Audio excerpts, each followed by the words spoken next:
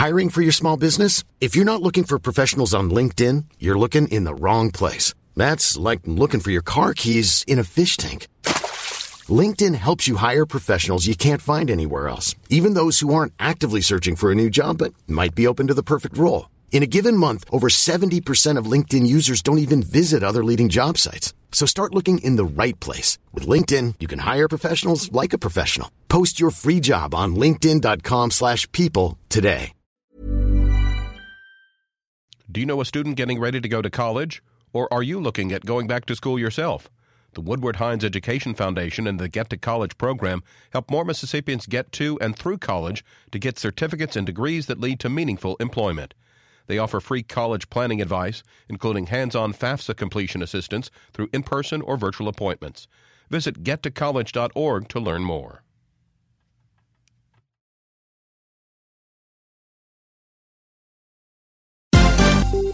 This is MPB News. Hi, this is Karen Brown. Thanks for checking out the Mississippi Edition podcast. If you like what you hear, click subscribe, hit like, or leave us a comment if your app has that feature. Then find other MPB podcasts by searching MPB Think Radio on your favorite podcasting platform. Thanks.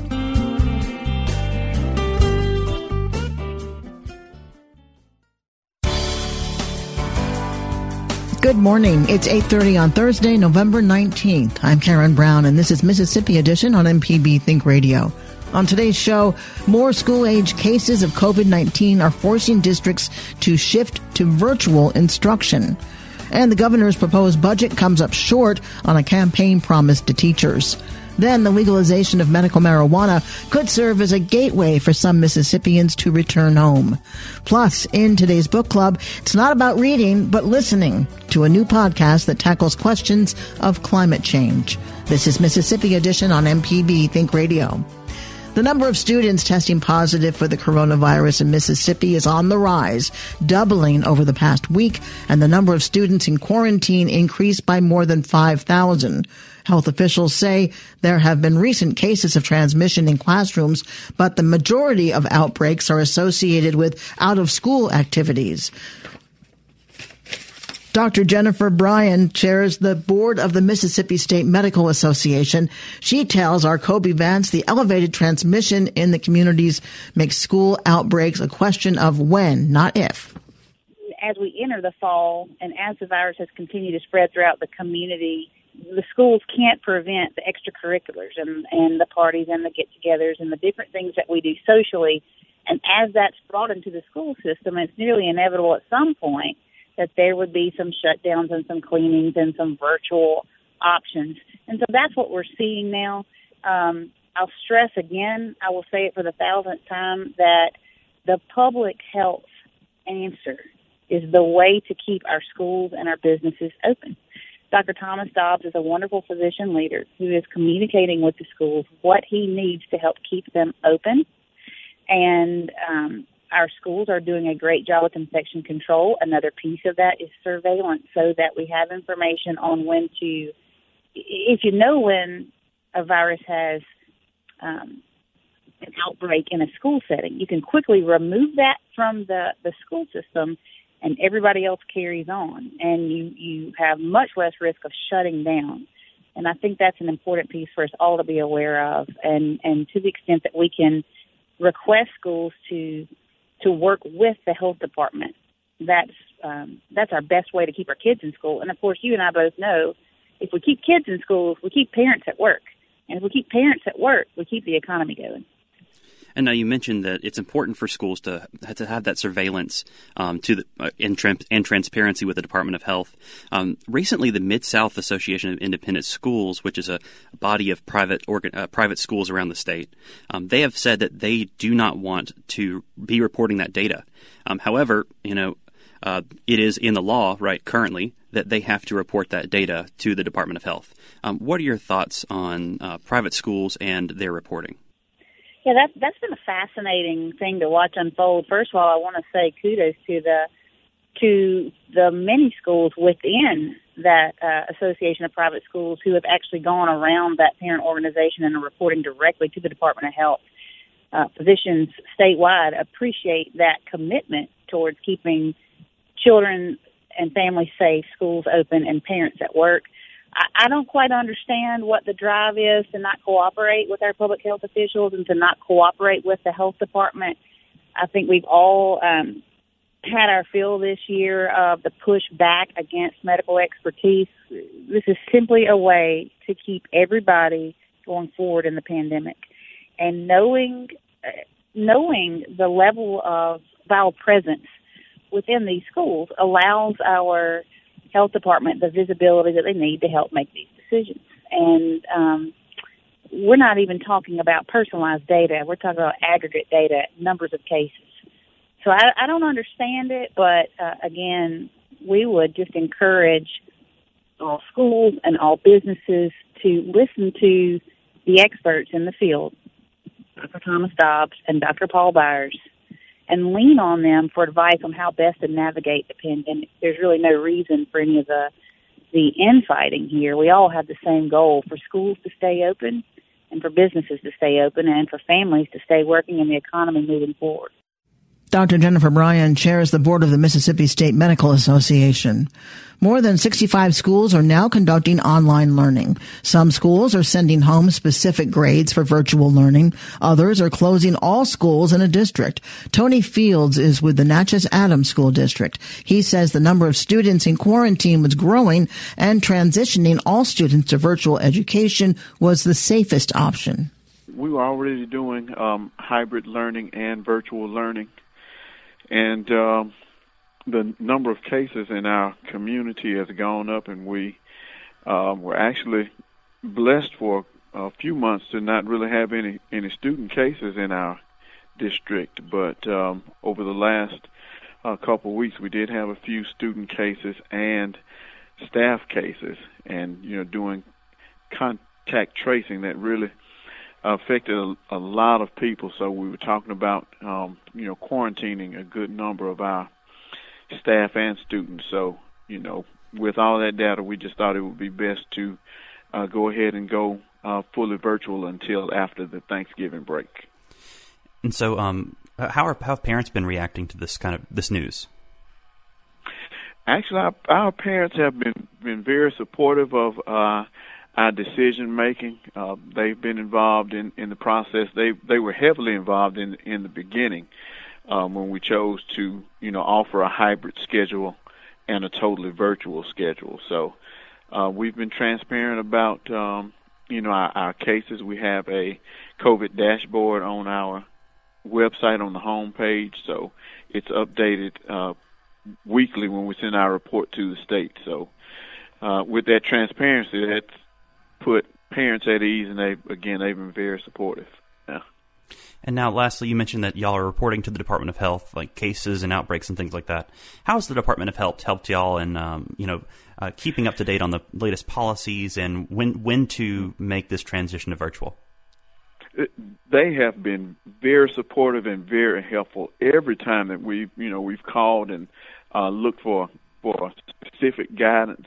They've been right there to give it to us. So it's been a very cooperative process, but the Department of Health, again, they have been great to us in helping us with our decision making. Tony Fields is with the Natchez Adams School District. Many of Mississippi's teachers are taking on a more burdensome workload to accommodate the shifts in instruction due to the pandemic. And now some are expressing their dissatisfaction with the governor's proposed budget for the next fiscal year, which doesn't include a teacher pay raise. Governor Tate Reeves ran for office in 2019, promising increased pay for teachers. But his proposed budget released earlier this week falls short on that promise. Kelly Riley with Mississippi Professional Educators tells our Desiree Frazier members are calling and contacting her through social media because they're disappointed. It's extremely disappointing, especially when you consider that Governor Reeves touted a teacher pay raise when he was out and about in the state making campaign promises during his gubernatorial campaign.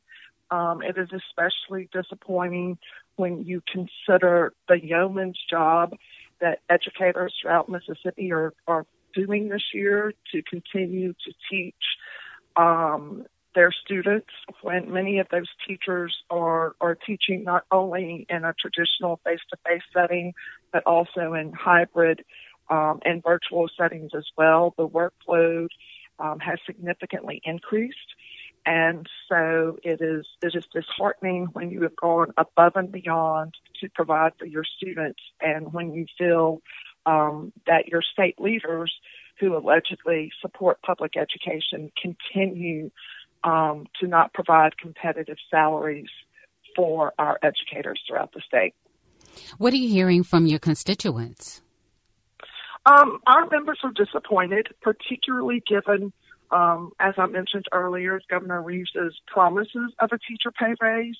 I've also heard several concerns related to his recommendation that the income tax be eliminated, because that is a revenue stream, and if you're not giving teacher pay raises and if you're not fully funding other state services, the concerns are, how could you even consider eliminating a source of revenue? And then I've heard a lot of concern regarding his patriotic education fund. To question the pedagogy and the practice of educators throughout the state is just disrespectful to the incredible work that our teachers are doing in classrooms throughout the state of Mississippi each and every day. What would you like to see if you had your druthers, and I know this is pie in the sky thinking, so to speak, but if you could say what you would want teachers to have in terms of a raise, what do you think would be a reasonable raise? I think we would have to look at least a $6,000 to $8,000 pay raise in order to make us competitive with our surrounding states. We are training a lot of teacher preparation students who then return to their home state or teach in surrounding states because they have a higher and more competitive teacher salary.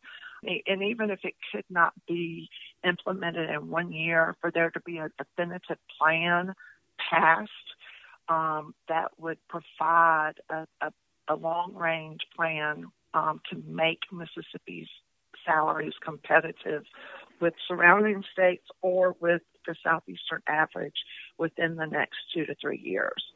Kelly Riley is the executive director of Mississippi Professional Educators. Like the governor, many lawmakers also touted teacher raises during their campaigns. Republican Representative Kent McCarty of Hattiesburg is vice chair of the Education Committee. He says raising teacher pay remains a priority for him. I think there's so much uncertainty right now with where our budget's even going to be. It's hard to really know what the economic situation is going to be in February, March, when we start really looking at the real budget work. But yeah, as far as teacher pay goes, I know that's been a hot topic of conversation for a long time, but I think it's particularly been at the forefront the last couple of years. And so many of us in the House, campaigned on, education funding and trying to do something, do right by our teachers as far as the pay goes. I hope that we're able to get that done.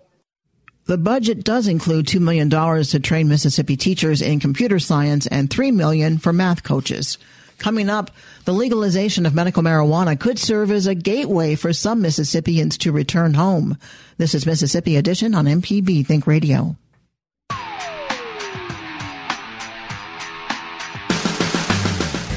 I'm Allison Walker, the Lady Auto Mechanic, host of AutoCorrect. If you're enjoying this podcast, try my podcast, AutoCorrect. We help steer you in the right direction with your car problems. Find me on any podcast platform or at autocorrect.mpbonline.org. This podcast is a local production of Mississippi Public Broadcasting and depends on the support of listeners like you.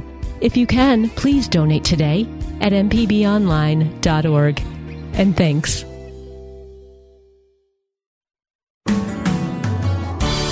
This is Mississippi Edition on MPB Think Radio. I'm Karen Brown. The development of a comprehensive medical marijuana program is underway in Mississippi.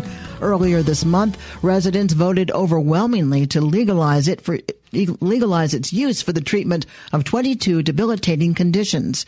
MPB's Ashley Norwood talks to two Mississippians who've left the state but are excited about the opportunity to come back home now that medical marijuana is legal. Austin Calhoun says he's less than 2 months shy of celebrating his 25th birthday, a blessing, he calls it, after surviving a sudden illness that would alter his life forever. I felt like I had the flu every day. I didn't know that I had been bitten by a tick and contracted Lyme disease because it's not something you really hear about down here in Mississippi. Lyme disease, which he didn't initially know he had, led to nonstop seizures, severe joint pain, and chronic nausea and vomiting. Calhoun says he saw 20 local doctors, tried 17 prescriptions, and was bedridden most of his senior year of high school. But after much research and consultation with physicians in Colorado, Calhoun moved out of state in order to use medical marijuana. And soon after his first dose, he says he began to feel a difference. I noticed that I wasn't having those small blackout periods throughout the day due to the seizures. My joints weren't hurting as much anymore. I was actually able to keep my food down for the first time in almost a year. Calhoun says he prefers to vape or use tinctures with a combination of THC and CBD extracts from the marijuana plant. The Puckett native has been living in Colorado away from his family and friends since 2015. But because Mississippians voted by an overwhelming 74% majority to legalize medical marijuana, Calhoun says he's coming home. I was left honestly just shocked. I did not expect my home state to be in such support of medical marijuana, and the first thing I thought was I'm going to be able to come home and be with my family, and that's literally the only thoughts that I had is I'm going to be able to come home to my family. Voters passed Initiative 65, a comprehensive medical marijuana program to treat 22 debilitating conditions, including seizures like the ones Calhoun suffers. It requires the State Department of Health to implement and administer the program's rules and regulations, like deciding the process for licensure to grow and sell and the price for a patient ID card. Felix Murray is CEO of Gas House Cannabis, a licensed marijuana business headquartered in Oakland, California. Murray is originally from Rolling Fork, a small town in the Mississippi Delta. He says he got his start in Oregon in 2014, growing and supplying marijuana to retailers who sold to residents with qualifying conditions. I just wanted to help people. I wanted to help sick people, sick children. That's how I initially got into cannabis business in Oregon, producing a medical grade product. Murray says he too needed help. A medical marijuana patient himself, Murray says he suffers from chronic back pain. After a couple years in Oregon, he relocated his business to a larger medical and recreational cannabis market in California. Currently, his product is sold in stores statewide and across the nation. We have indoor cultivations as well as greenhouse cultivations, and typically the life cycle of the cannabis plant, the way that we produce is about 3 months before the product is cured, then it's packaged, and then it is delivered. Murray says he believes having cannabis crops in Mississippi could help grow the state's economy and workforce. He believes this move is going to improve the quality of life for people in one of the sickest states in the U.S., and he wants in on it. Once the program is fully implemented, which could be as early as next summer, Murray says he sees himself extending his business in the place he calls home. We'd love to come home and help people, out and bring some of the knowledge that I've acquired, in this business home. I've been talking to several people, from the state of Mississippi already. So, yeah, I definitely would come home. Mississippi is the 35th state to legalize medical marijuana. Ashley Norwood, MPB News. Coming up in today's book club, it's not about reading, but listening to a new podcast that tackles questions of climate change. This is Mississippi Edition on MPB Think Radio. If you ever miss one of our locally produced shows or want to simply hear it again, you can find what you need at mpbonline.org or download our podcast app to your smartphone. MPB programming is on your schedule at mpbonline.org.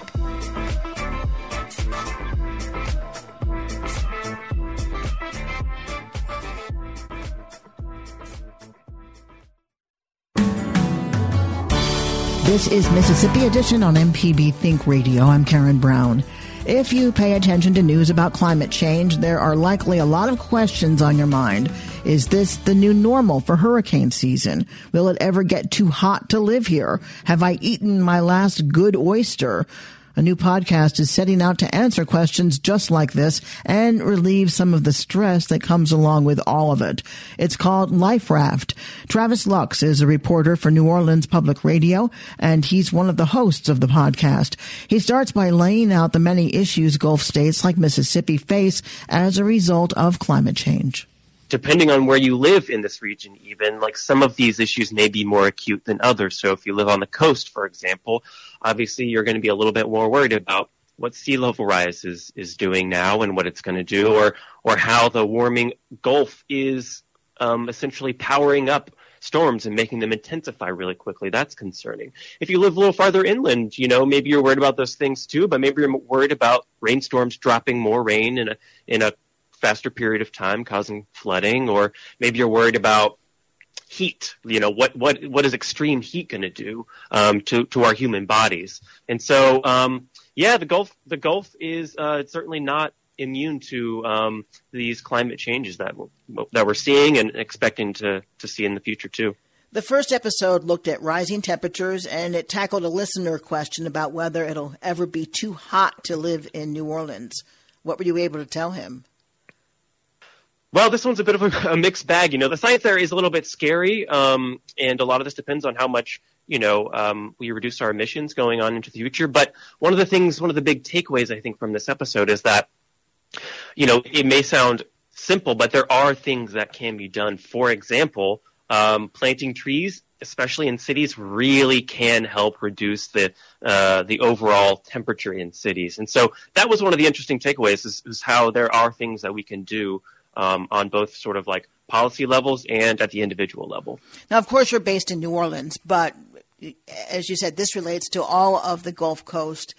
What would be relative to Mississippi that is relative to Louisiana? For instance, is the Bonnie Carey spillway relatable there? Oh, absolutely. So, in part because of climate change, the floods on the Mississippi River have been getting worse in recent years. They're lasting longer.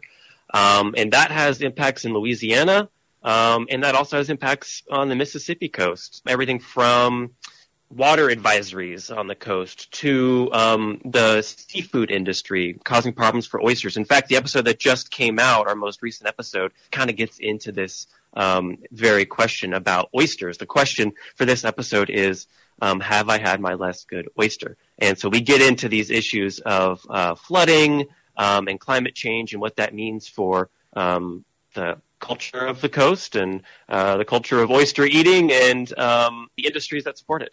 What about, do you address with hurricane storm surge and the eroding of the coast?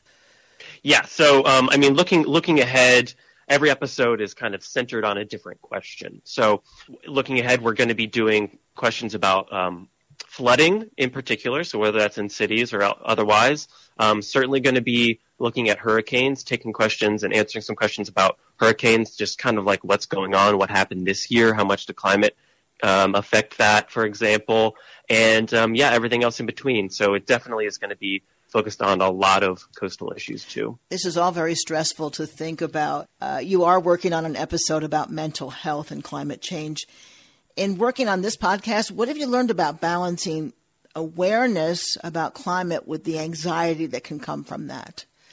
It's easy to get bogged down, and stressed out, even just by these headlines. And every study, it all feels kind of the same, and it piles on. It sounds like it's getting worse and worse. So it's easy to give in to that anxiety, especially if you're someone prone to anxiety like me. But a lot of it comes down to, I think, making those small changes where we can. I was mentioning tree planting earlier.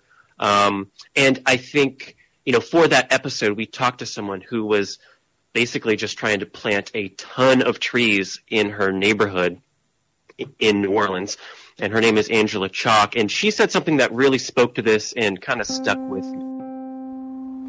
So if you and I are doing our part incrementally, and I'm going to use the rule of 10 again. So we get 10 of our friends, that's 30 people making a change. and just build it incrementally. It's not going to happen overnight because we didn't get like this overnight. So the change is definitely not going to occur overnight.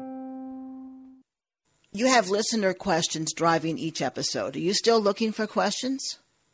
Absolutely. So if anyone wants to submit a question for us to kind of explore and give it the Life Raft treatment, we are always looking for more questions, and the best way to do that is to go to our website, liferaftpod.org, and that's where you can, there's a very simple form. You just type in your question and it'll forward an email to us, and then we'll have that for our consideration, and we would love to even have people be part of our show.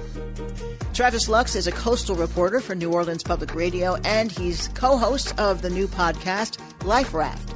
You can download Life Raft wherever you get your podcast. Travis, thank you so much. Thank you. Appreciate it. This has been Mississippi Edition on MPB Think Radio. Thanks for listening to the Mississippi Edition podcast from MPB News and MPB Think Radio. Don't forget to subscribe if you haven't already, and if your app lets you, leave a comment or review. We really do appreciate it. Remember, you can always get in touch with MPB News on Facebook and Twitter, and fresh episodes of the podcast are posted every weekday morning. I'm Karen Brown. Thanks for listening. This is Mississippi Edition from MPB Think Radio.